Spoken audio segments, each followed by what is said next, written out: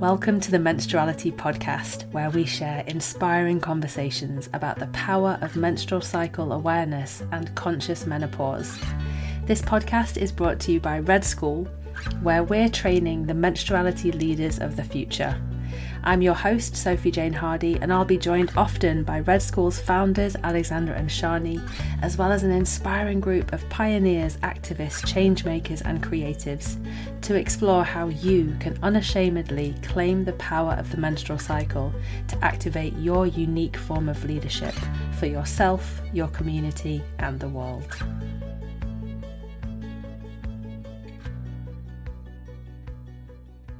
Menopause is often portrayed as a disaster waiting to happen. Omisade Burney-Scott is a leading voice in the movement to change the conversation about this powerful initiatory time. Omisade is the creator of the Black Girl's Guide to Surviving Menopause, a multimedia project seeking to curate and share the stories and realities of Black women and femmes over 50. In today's conversation, she discusses the menopause remedies that she's learned through creating this guide and through her experience of menopause, including the medicine of self-forgiveness, of vision, of self-acceptance, and of living your passion.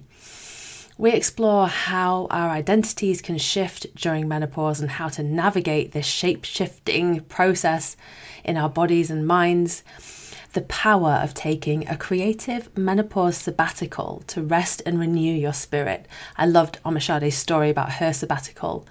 And also how to include all people in the movement to normalise menopause so that we don't engage in erasure and marginalisation, particularly for the LGBTQ+ community.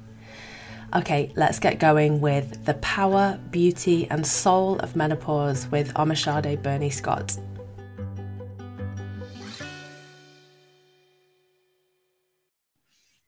So welcome, Omisade, to the Menstruality Podcast. How are you doing today? How's it going? I'm doing really, really good. How are you doing? I'm so glad we could figure out the time difference between North Carolina and the UK. Yeah, it's my afternoon and it's your morning. Yeah, I'm good. I'm actually on the first day of my cycle, so it's a bit of a sleepy day, but I'm feeling very loved. I'm feeling very taken care of, and just really grateful to be in this conversation. Wonderful. I love that. I love that so much. And, you know, usually we begin these conversations with a cycle check-in. So for people who are in menopause or on the other side of menopause, I often just invite you to share, like, what's your experience of your cyclical nature in this phase of your life that you're in? Sure. I think that's a really beautiful question. I am postmenopausal. I had my last cycle in the spring of 2013.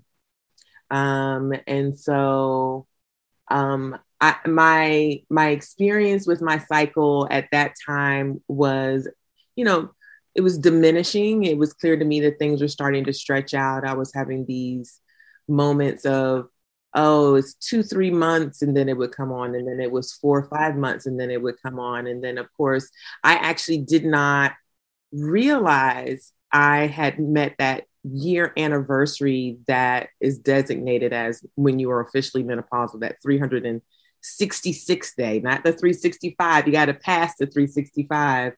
And I was like, I haven't had my cycle in over a year. And I went to the doctor in 2014 and I said, I think that I'm menopausal. And my OBGYN said, well, when was your last cycle? And I told them. They were like, well, let's check your numbers. And they did blood work and they were like, oh, you're officially postmenopausal. Now, of course, your hormones continue to shift and do the things that our bodies naturally do until we are no longer physically here on Earth. And so my hormone levels continue to inform me and give me information, even though I'm no longer having a cycle, right? Estrogen levels, progesterone, testosterone, all of that, like, still is informing me and still giving me new information about what my body needs to feel healthy, what my body needs to be rested, what my body needs to feel strong.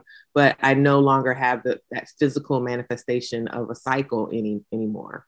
Mm-hmm. When we had our chat to prepare for this conversation, you shared that when you first, around the time that you got your first period, you and all your friends were obsessed with getting your periods. Oh my gosh, we so were.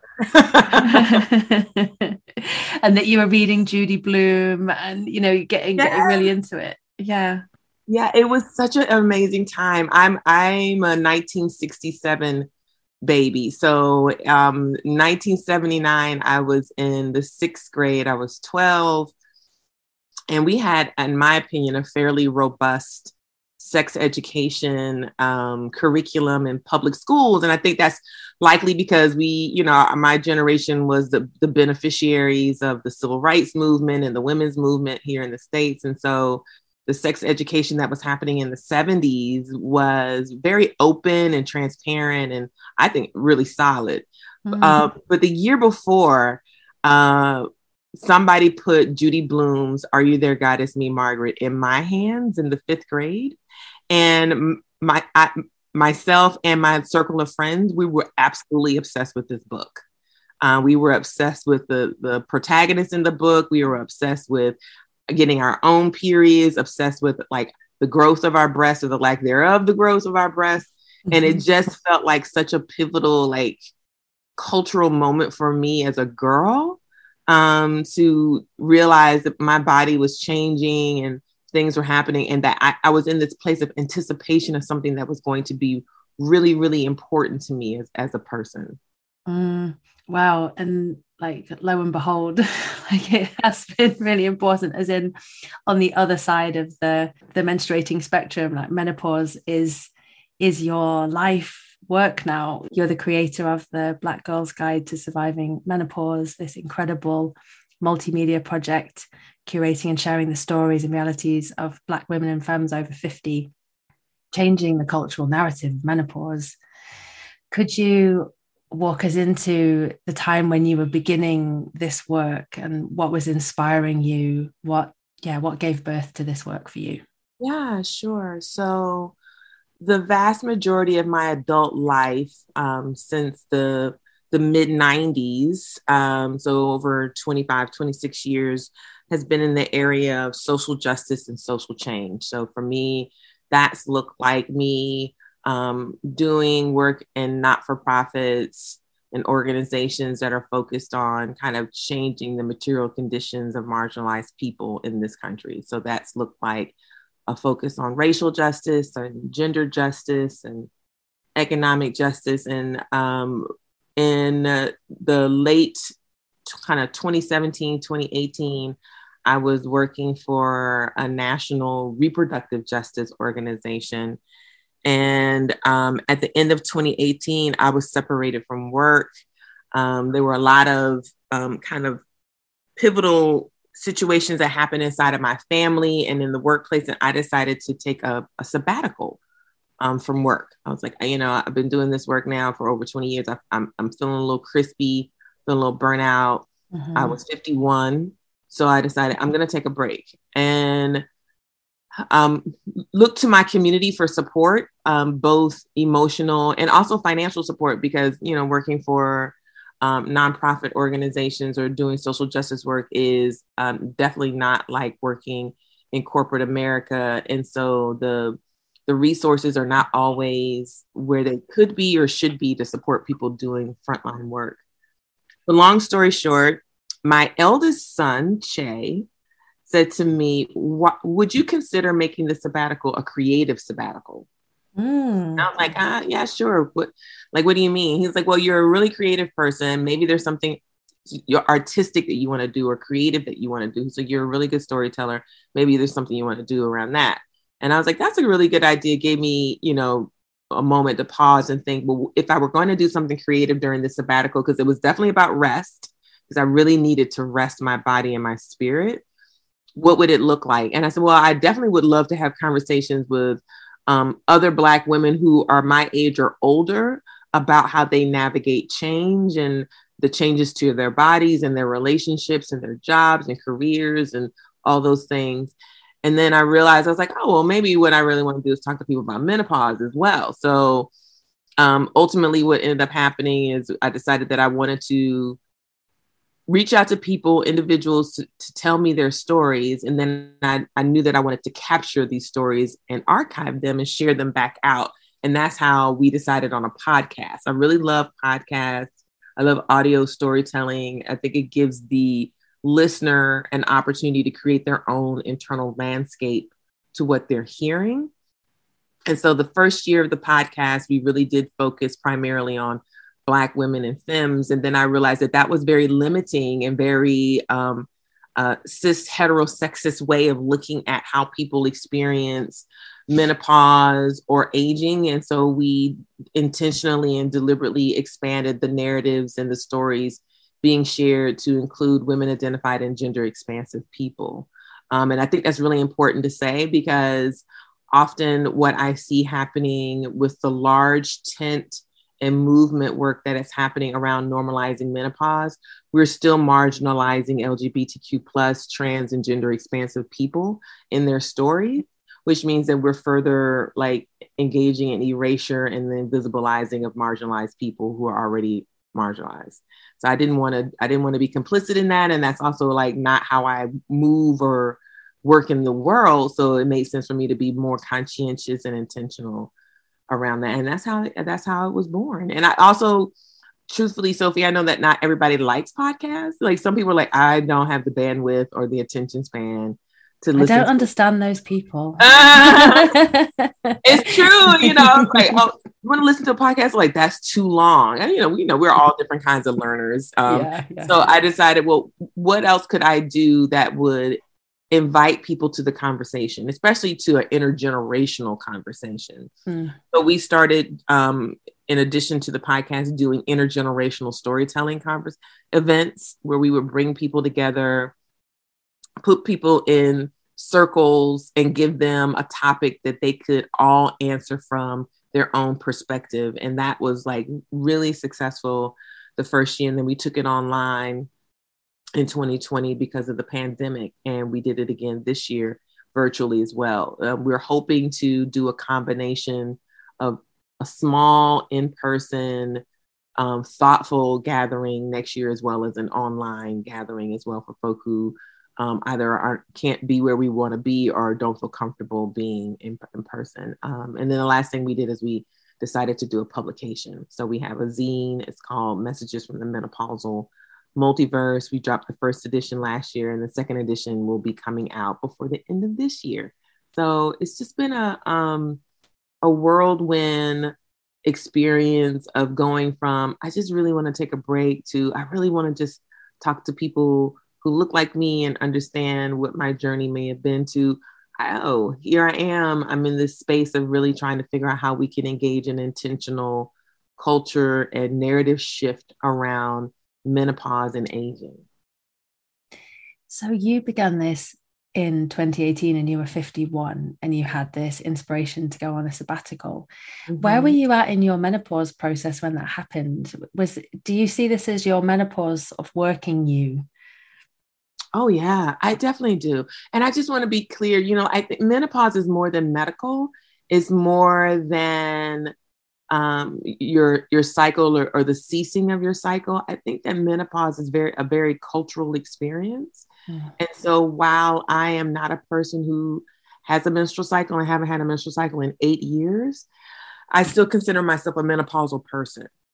And I think that's likely because of my age and how I associate, you know, it's easy to conflate menopause and aging together because of when it typically happens. But we also know that not everybody who experiences menopause does in their 40s or 50s. You know, there are folks who experience it earlier on for vast and sundry reasons. But I do feel like the motivation to the sabbatical and also to creating Black Girls Guide was born out of like where I am in my life right now. And I definitely don't compartmentalize my identity. I think of myself as an intersectional person, and that I move in the world with an intersectional identity. And so there are different ways that I see myself. And I definitely, one of those identities is as a menopausal person or a post-menopausal person. So that informs the way I see the world. It informs my experiences. There are spaces in which I feel like I'm privileged because of my lived experiences, and there are places in which I feel like I'm marginalized or targeted because of my experiences or identities. Mm. You do speak a lot in your podcast about identity shifting a lot at menopause, and it's really big in our community. You know, we have a big community of menopausal people who are exploring menopause as a rite of passage, or menopause as an initiation into a new way of living, new ways of leading, as you've been beautifully speaking about, ways that include, ways that are rooted in belonging and justice. I'd love to hear you speak about how you see your identity has shifted through this menopause process. Mm-hmm. I think that's because I talk about shape shifting all the time, right? That's just, I agree with you. I think that from menarche to menopause, there are different points where we are in what I would consider a liminal space, right? So it's like, I know that I'm in a transition. I'm in this liminal space of a shifting of my identity, and some of my identity might not continue with me. It might actually cease to be a part of who I was. But I think that the shape shifting that I've noticed in myself as a menopausal person or a postmenopausal person has really been around my relationship with my body and my understanding of what I need to feel safe, and what I want to unlearn about my relationship with my body and my identity. And I think that that's probably a combination of both being menopausal or postmenopausal, and also being, in my mid-50s, and realizing that culturally and societally, I have been, like so many people who identify as women, have been told these are the things that you need to have, or this is the way you need to look to be considered valuable, worthy, cared for, supported, respected, and affirmed. And as I've gotten older, there's been a shedding of those messages. And some of those messages have been packed down for a while. So it hasn't been easy. I don't want to give anybody the impression it's like, oh, I just woke up one day and I just shook it off and I was good. And you're like, no, that's not true. Like, I do realize that every day when I wake up, I'm choosing to see myself more fully as my authentic self. I'm choosing to be more clear about what I need in my relationships. I'm choosing work that really feeds my soul and is like grounded in my values. I'm choosing to be present with my children and my friends. Like, I'm making these choices every day. And am I good at it every day? No, I'm not good at it every day. Do I beat myself up for not being good at it every day? I'm trying my best not to continue to do that. It's like when I notice that I am not being kind to myself, or that the internal dialogue I have around the changes and the shifts that I know that I'm making, I'm much more curious and much more opting to be gentle with myself and loving and kind to myself. I was looking through your Instagram in the run up to this conversation, and there was this beautiful video of you. I think you were on a show where you were dressed and then you were taking your clothes off piece by piece and you took your makeup off. What was that show?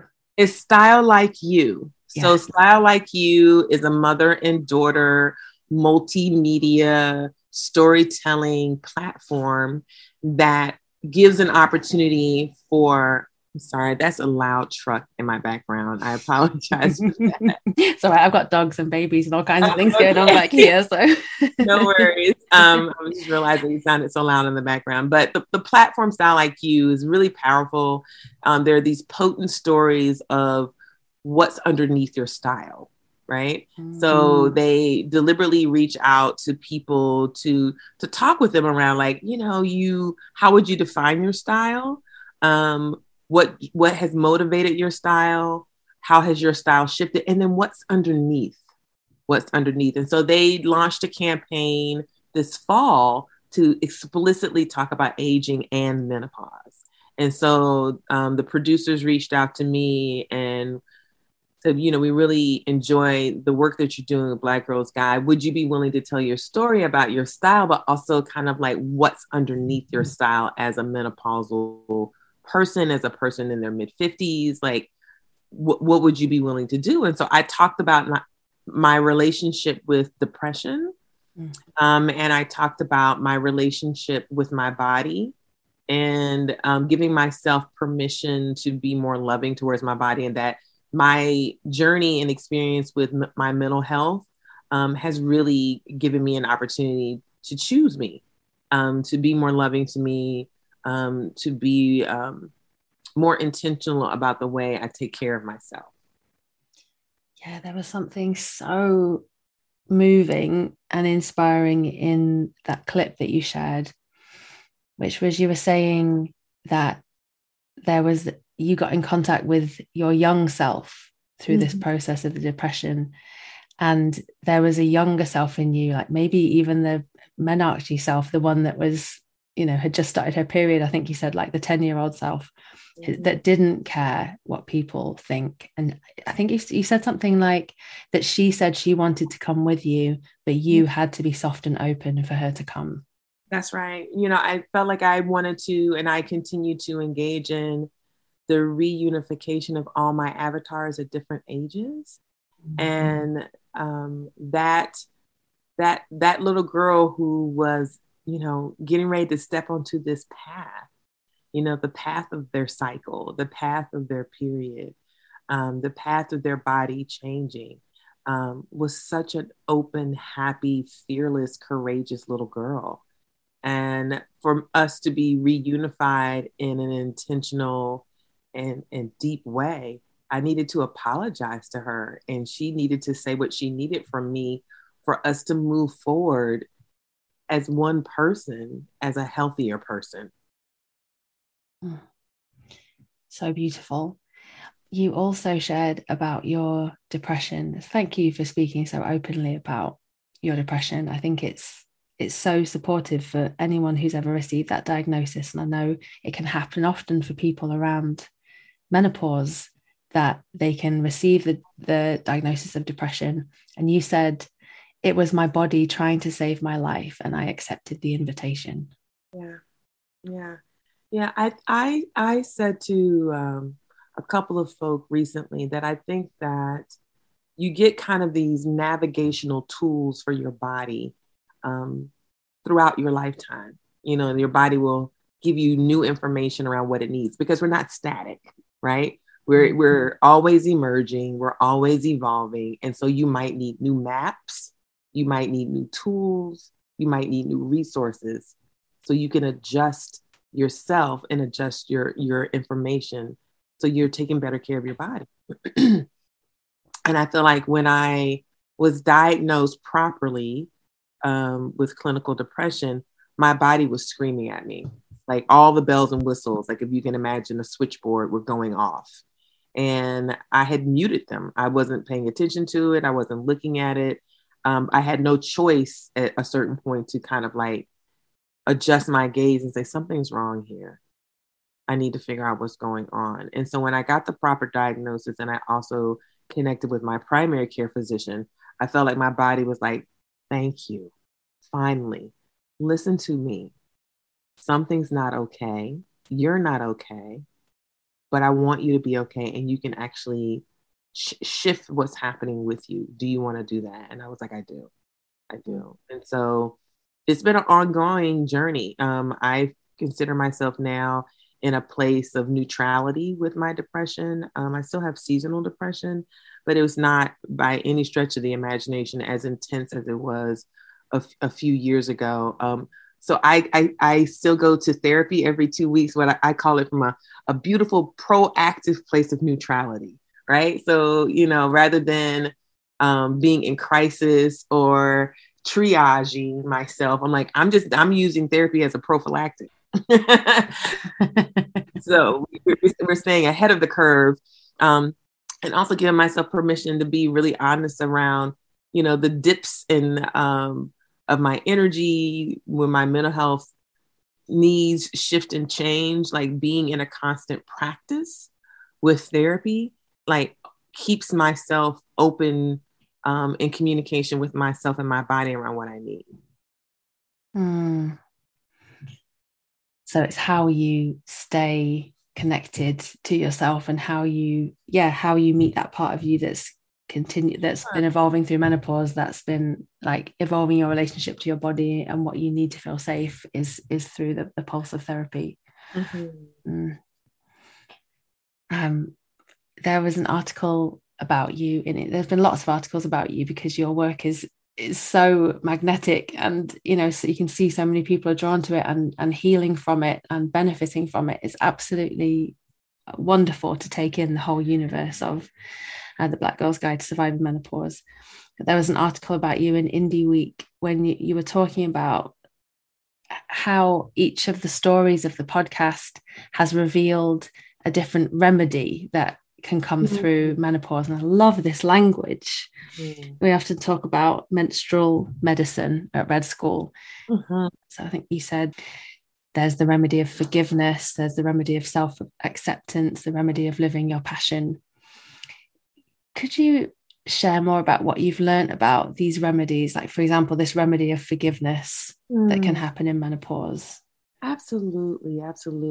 Well, I like to imagine, but not even imagine, I believe this wholeheartedly, Sophie, that whatever we are experiencing that causes pain or causes dis-ease or confusion, consternation, whatever word you want to use, that we have inside of our bodies, inside of our relationships, and also inside of the natural world, medicine.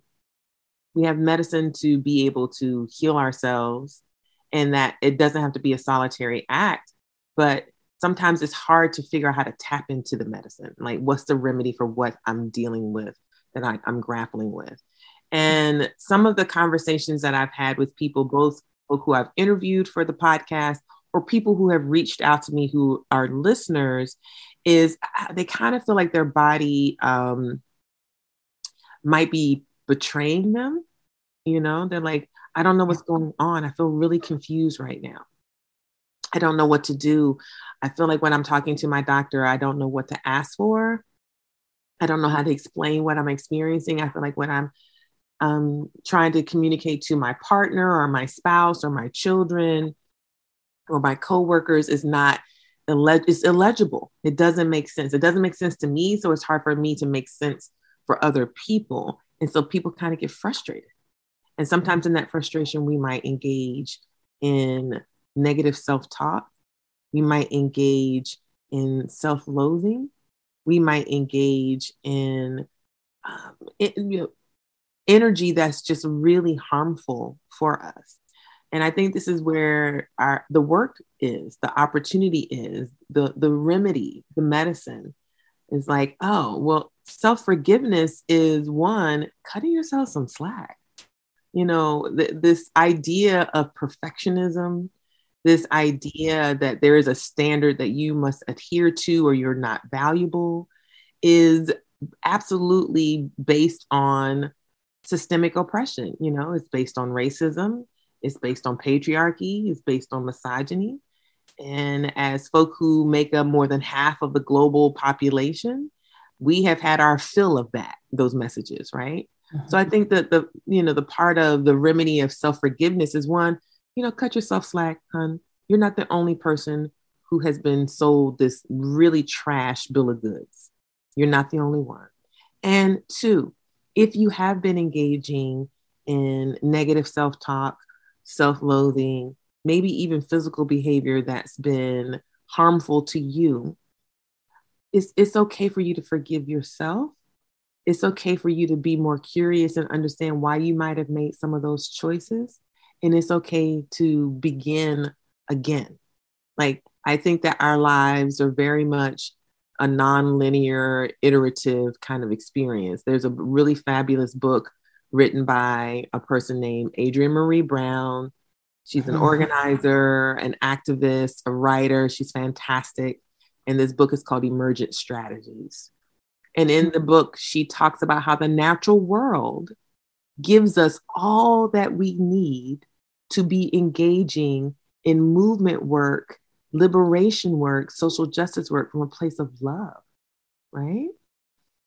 And so this idea of self-forgiveness as a remedy is, I think, one of the first, most potent, and probably most persistent remedies that we can afford ourselves our lifetime, is to constantly be engaging in this place of like, I can forgive myself. I can cut myself some slack. I can be more loving to myself. I can keep myself safe and can be in relationship with other people who are committed to keeping me safe and me keeping them safe too.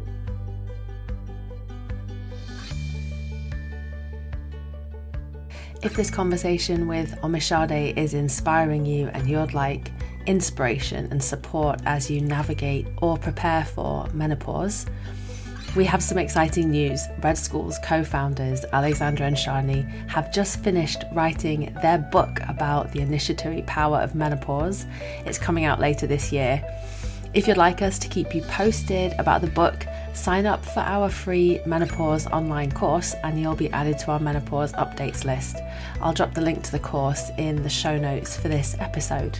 Okay, back to the amazing Omisade Burney-Scott.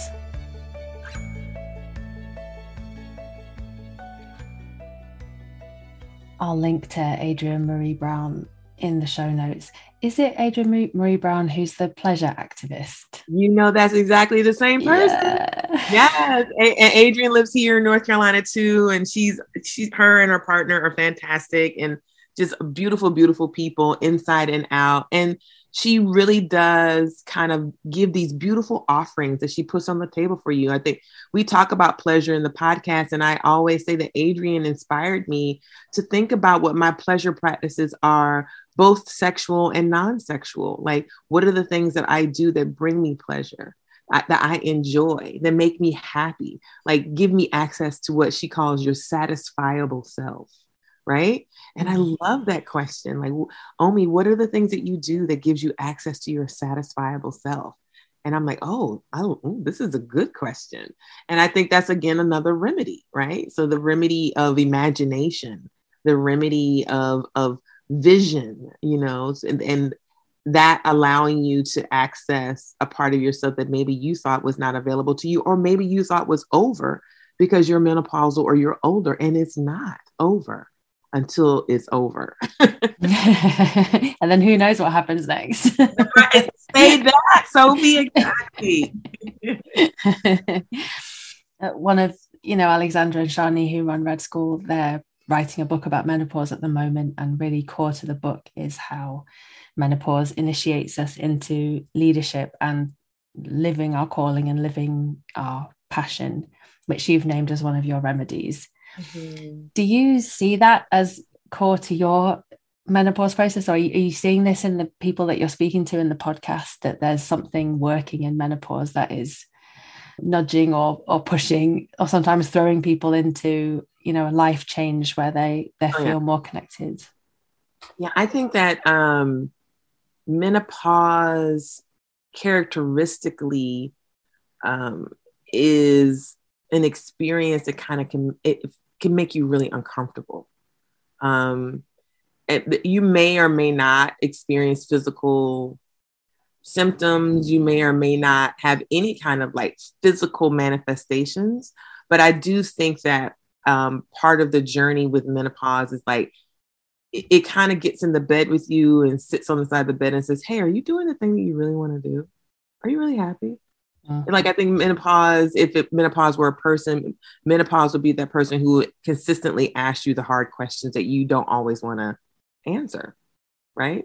Like, are you happy right now? Like, oh my gosh, I really don't want to have this conversation. Okay, I'll be back later, right? Because menopause is persistent. Menopause will not go away. I feel like menopause is, as a persona would be like, do we really like this job? Are we sure? Do we want to stay here? Maybe we should quit. Maybe we should start a business. Do we really like this house? Maybe we should downsize. Oh no, maybe we should just refurbish it. Do I really want to be in this relationship? Okay, well, maybe I'll recommit. No, maybe I won't. Do I want to live here? Like, it's all of these questions that I think keep surfacing. And like, if we've not been in an intentional introspective space in our lives, those questions coming up, and sometimes questions coming up compounded by physical changes, right? So the vasomotor symptomology of hot flashes or hot flushes, as you all say in the UK, right? Or brain fog or insomnia or weight gain would give you the impression that you are wholly and fully fraught with some kind of issue, right? Something's wrong. Something's not wrong. You're changing. And when you change, it's not necessarily an easy thing. And so I think that menopause very much presents itself in a way that asks the hard questions that we don't always necessarily want to answer, or we don't have the answers for. And I think the work that's happening right now globally to normalize menopause is creating spaces for people who are experiencing menopause to find their voice, right? And to tell their own stories and to connect with other people who will affirm their experiences as not being a problem, but being a pathway, right? So I think that menopause puts you on a path, and that path might not be comfortable, but it's yours. And you get to own your path. Speaking about the medical, like how menopause is sort of medicalized, there was a quote from you around the time of World Menopause Day, where you said, fraught with stereotypes and patriarchal tropes, menopause becomes another reason to assert the fragility of the female form in mind, body, and spirit. It presented male-dominated culture with another opportunity to oppress women and women-identified people through the science of the growing field of gynecology. Menopause was and continues to be pathologized and problematized. And it's true. You know, I know that as folk who are women or women identified, we know that there are gendered issues as it relates to our care, right? Our care and our relationship with the medical industrial complex, our care and our relationship to gynecology, our care and our relationship with our primary care physicians. And that becomes more nuanced and exacerbated when you identify or you're clear that you're also a person of color, whether you're Black, Latinx, Middle Eastern, Asian, or whatever the case may be. The biases that you experience get amplified. And so it's important for folk to know that what they might be experiencing around their care has been built through a prism and a framework that didn't necessarily value women's bodies, actually.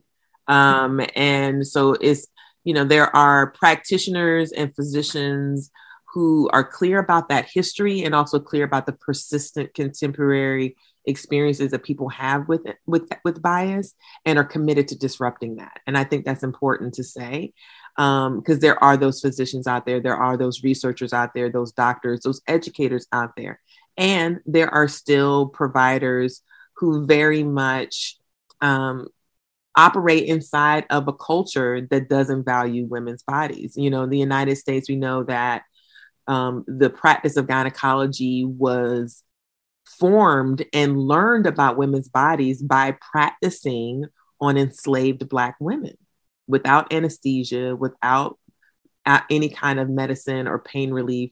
So a lot of the technology that is, you know, has evolved, but is still used today was practiced on Black bodies, right? So it's important for us to always understand the context of how we're experiencing this and the support and the care we receive from the medical field. And it's also important to see how the through line of what happened historically still kind of shows up contemporarily and to address that appropriately. And the trauma that comes from that. Yeah. I think it's why it's so brilliant that people like you and also Karen Arthur, who was on the podcast. Oh, my love. Love listening to you two speaking together. It's so fun. You know, that work to expand the narrative beyond the physical and the medical and speak about what we've been speaking about today, about how our identities shift at menopause, about how menopause is working us and shape-shifting us. Mm-hmm. I want to come back to one of the remedies that you shared, which was the remedy of vision. Mm. Because when I look at your work, and especially this new work that's coming through the zine, the messages of the menopausal multiverse, you are a person of real vision. I mean, that it's cosmic what's coming through you there. Oh, thank you. I mean, it's so exciting. It's amazing. How do you feel that menopause has maybe opened up your visionary nature, or have you always been this way? I've always been what I would consider a bit of a nerd, and I own that identifier with so much love. And I think that I've also been always attracted to spirituality. I've always been attracted to what people would call science fiction or speculative fiction. I've always been attracted to the unknown, right? To look at a body of water and realize that what I'm looking at the surface is so much deeper once you dip into it, right? Like all the things that exist below the surface. And so messages from the menopausal multiverse certainly is a reflection of me believing that I love string theory. You know, the fact that there's infinite possibilities, right? There are infinite possibilities. If there are infinite possibilities, then anything is possible. And I do believe that anything is possible. And that I agree with you about menopause being a tool to access that. I think it's a portal to access those messages. I think it's a portal to think about things differently and to be open to things that you maybe wouldn't even consider previously. You know, if I were writing a fiction book, I would have my protagonist go through these amazing shape-shifting experiences that got even more intense and profound as they got closer to menopause. Because I think that's truthfully what happens to us as people with ovaries and uteruses, that as we get older, like there's something really powerful happening inside of our bodies, something chemical, something spiritual, something energetic. And if we are affirmed in that transformation, if we are affirmed in that shape-shifting, that makes us more powerful, more loving, more able to heal ourselves and other people. But that has been targeted. It's been vilified. It's been demonized, if you will. And so I think being with other kindred spirits who say to people, you know, what you're experiencing is challenging and it's so powerful. And I want you to lean into that power. You know, we, at the end of each episode, we say, we'll see you again on the dark side of the moon. And that is a nod and an homage to the mother crone, right? And I like to say that we basically created a base camp on the dark side of the moon. And it's no longer, it's not, you know, it's still the dark side of the moon. But if you find yourself on that path, you will see us as an oasis, right? We have lit the dark side of the moon up. We've got food and provisions. We've got comfort. We've got music. We've got community. We've got stories. And so the dark side of the moon is still the dark side of the moon, but we can make home there. And it's not cold because we're there together. I think one of the things that I've always been frustrated about, and I remember even thinking about this in my 20s, and one of the most dangerous ways that the menopausal phase of life is vilified is it's somehow made invisible. And a lot of the menopausal people in my life talk about how they feel invisible. Yeah. That the people aren't seeing them, the world isn't seeing them. That's right. And like everything kind of gets quiet when it's like, I want the voices of these people to be the ones that are being amplified because of exactly what you're talking about, and the vision and the possibilities and the leadership that can come through.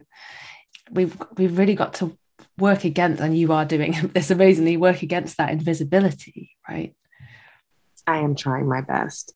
I think the invisibility is one of the scariest parts of that, is to feel like you're dematerializing constantly in front of people. You know, we've talked about menopause in the workplace and how people experience their work, their coworkers, their supervisors, and the moments when they feel like they are literally being erased, like the erasure is happening in real time and they can't stop it. And so I do think it's important for us to, you know, for folk who are clear that this is a spectrum, you know, I really appreciate how the conversation of our cycles is a journey, right? You know, from the beginning to the end, you know, and even you know, in any story, there's always a prequel, right? There's the prequel that gives you the origin story, right? So what's the origin story of menstruation? The origin story of our relationship with menstruation, and how at different points we are told that's too much to talk about. You're too much to handle. Something's up with your body. And then being able to give that person the tools they need to be like, I'm not going to let you dematerialize me. I'm not going to let you erase me or invisibilize me. I'm here. And I appear differently at different stages of my life, but I'm still here. I am still valuable. And I have kindred that walk with me. I don't walk by myself. We walk as legion. And I think it's really important for us to do that because it makes it harder to invisibilize people when you walk as legion. Which brings us back round to the people who are marginalized from both the cycle awareness conversation and the menopause conversation, the gender expansive people, gender fluid people, the other people in the LGBTQ plus community that whose lives are being erased, and people of color whose lives are being erased in so many ways, that the work to include and create belonging for everyone, to bring everyone out of this invisibility myth is so important. Absolutely. It's critical. So, you know, when I show up in spaces, I don't assume the worst, but I do sometimes assume a kind of a passive or a tacit belief in the system as it is. And so I ask questions, right? So you know, we'll show up on a call or a conference or a webinar and somebody will kick off the conversation with like, all right, ladies, let's have a conversation about menopause. And I often find myself being the fly in the ointment in saying, when I have my opportunity to introduce myself, to say, I'm so glad to be here. And I also want to elevate, lift up, remind us that there are people who want to access this conversation. There are people who have their own very personal narrative. There are people who are seeking community and seeking support who do not identify as women. And what we don't want to do is block them out of this conversation. There are also Black women who would look at this conversation and think, wow, this is a very white, cis hetero conversation. And so how do we remind ourselves on the front end before we even come together, all of the voices and the narratives that make this work so important and so potent, and not to be complicit in erasure or invisibilization. And they're like, oh, right. Thanks, Omi. I'm like, you're welcome. My pleasure.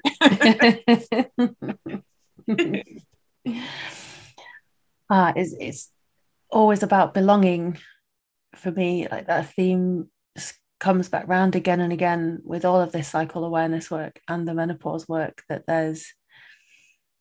our world is so full of separation and fragmentation and injustices, and it feels like there's some kind of hidden intelligence in the cycle and in the menopause process that is cultivating the opposite, cultivating togetherness and real belonging. I think so. And I'm excited for that. And I think it's really important for you and I to be having this conversation, because I do think cycle awareness is an intergenerational experience, right? And I think that these conversations are critical for us to remember. I love the conversations that I'm having with millennials and Gen Zs around menopause, when they felt like that's not something I need to think about or worry about or even access. And then they're like, wait a minute. If I keep living, and I was like, right, if you keep living, at some point, this will become a part of your reality. So while it kind of live and exists outside of your reality right now, because of who you are and how old you are, that will not always be the case. And that's really powerful in deconstructing this invisibility piece, because then perhaps there's more openness to seeing the people in our lives who are menopausal. Then that's right. That's right. It gives you an opportunity to reassess, reimagine, and also just like, you know what? I have not fully been seeing you. And now I can reconsider our relationship, and we both can have conversations about how we're experiencing our bodies. So if my friend who is in her early 30s wants to have a conversation with me and my friend who's in her mid 70s, we all three can have conversations about our bodies. We all three can have conversations about pleasure. We all three can have conversations about death, dying, rage, love, creativity, rest.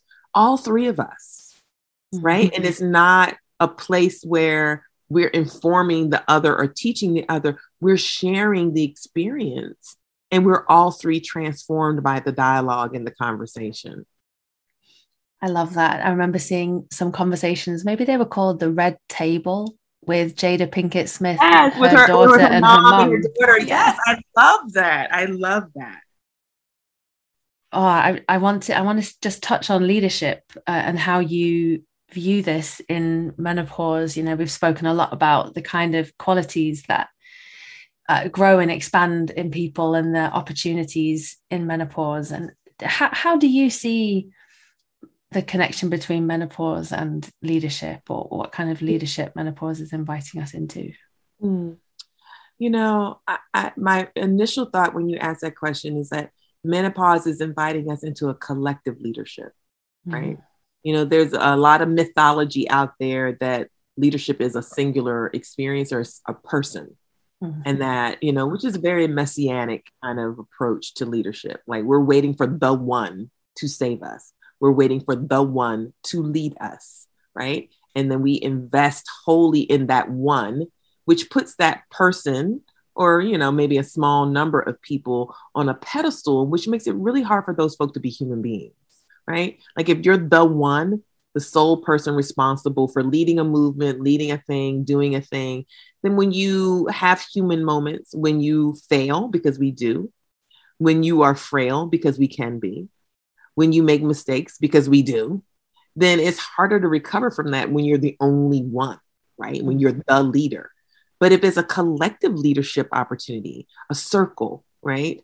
An opportunity that's intergenerational, an opportunity where everybody is valued for what they bring to the table, and that it doesn't have to be the same thing, right? That we know that what I bring, what you bring, what other people bring is valuable because it creates a larger whole, right? Then it makes it also easier for us to be human at the table. It makes it easier for us to lean on people when we're feeling tired or fatigued, or when we make a mistake, and that there's opportunity for repair. You know, there's opportunity for compassion and support and intentionality in our relationships. And so I think that menopause really does create an opportunity for there to be some shared leadership and shared learning.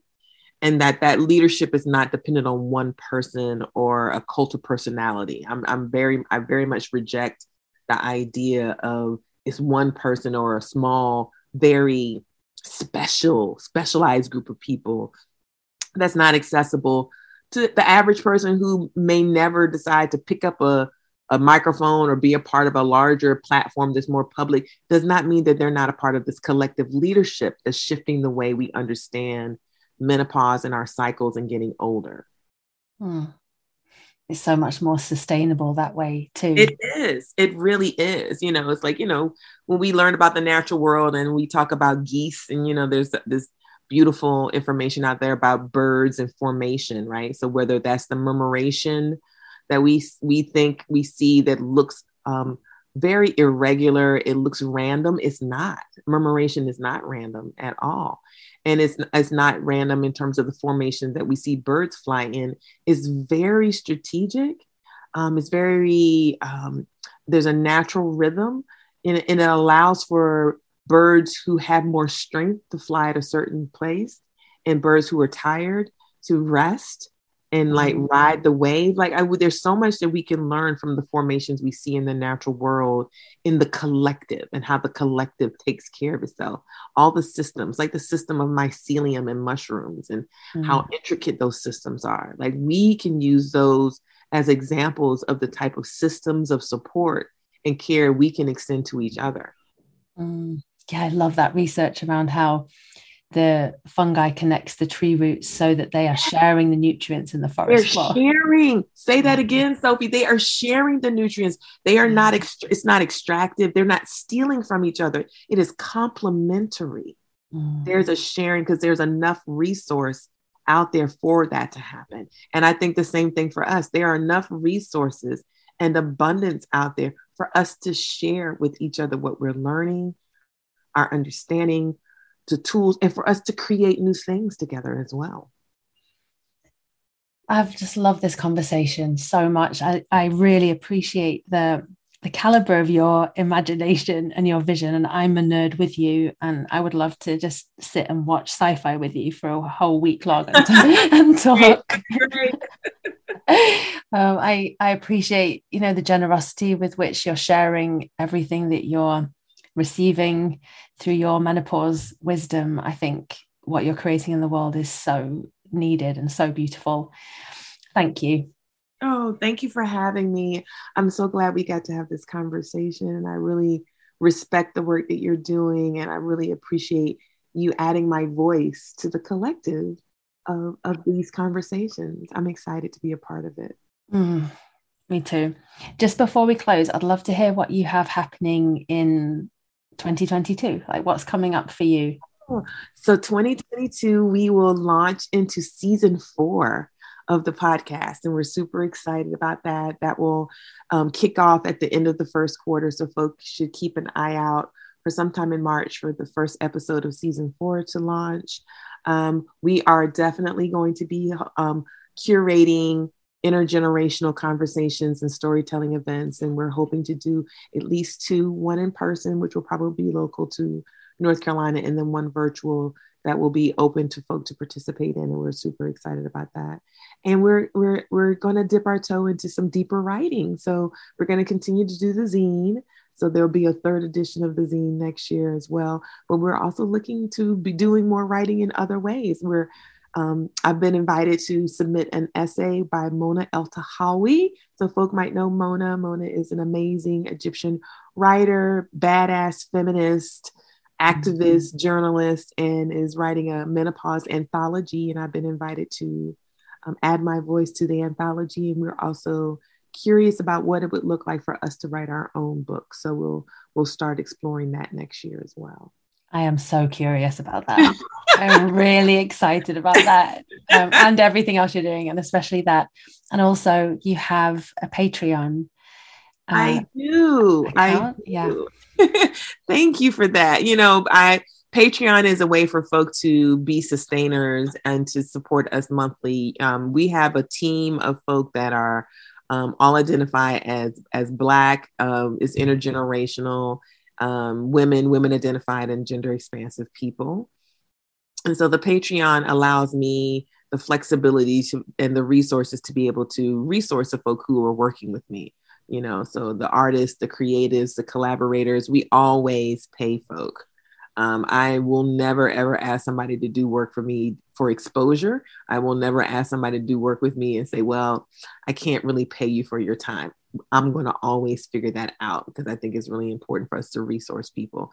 So the Patreon allows us to better resource the folk who want to work with us. And we are also engaging in other fundraising strategies to create a larger pool of resources to support people in more sustainable ways. I will link to that hello, there's my dog. I will link to that in the show notes for people who want to support this brilliant work that you're doing, the Black Girl's Guide to Surviving Menopause, the messages from the menopausal multiverse, and all that's to come. I'm so grateful to know you. Thank you for everything you're doing, and I look forward to continuing this conversation with you down the line. As do I. Thank you so much, Sophie. And if folk want to learn more about the Black Girls Guide, they can check out our website. It's www.blackgirlsguide.com. surviving menopause. And that's a great portal for you to access all the things we're trying to do and become a part of the work we're doing together. So I'm grateful for this conversation and also for this blossoming relationship. Thank you so much, Sophie.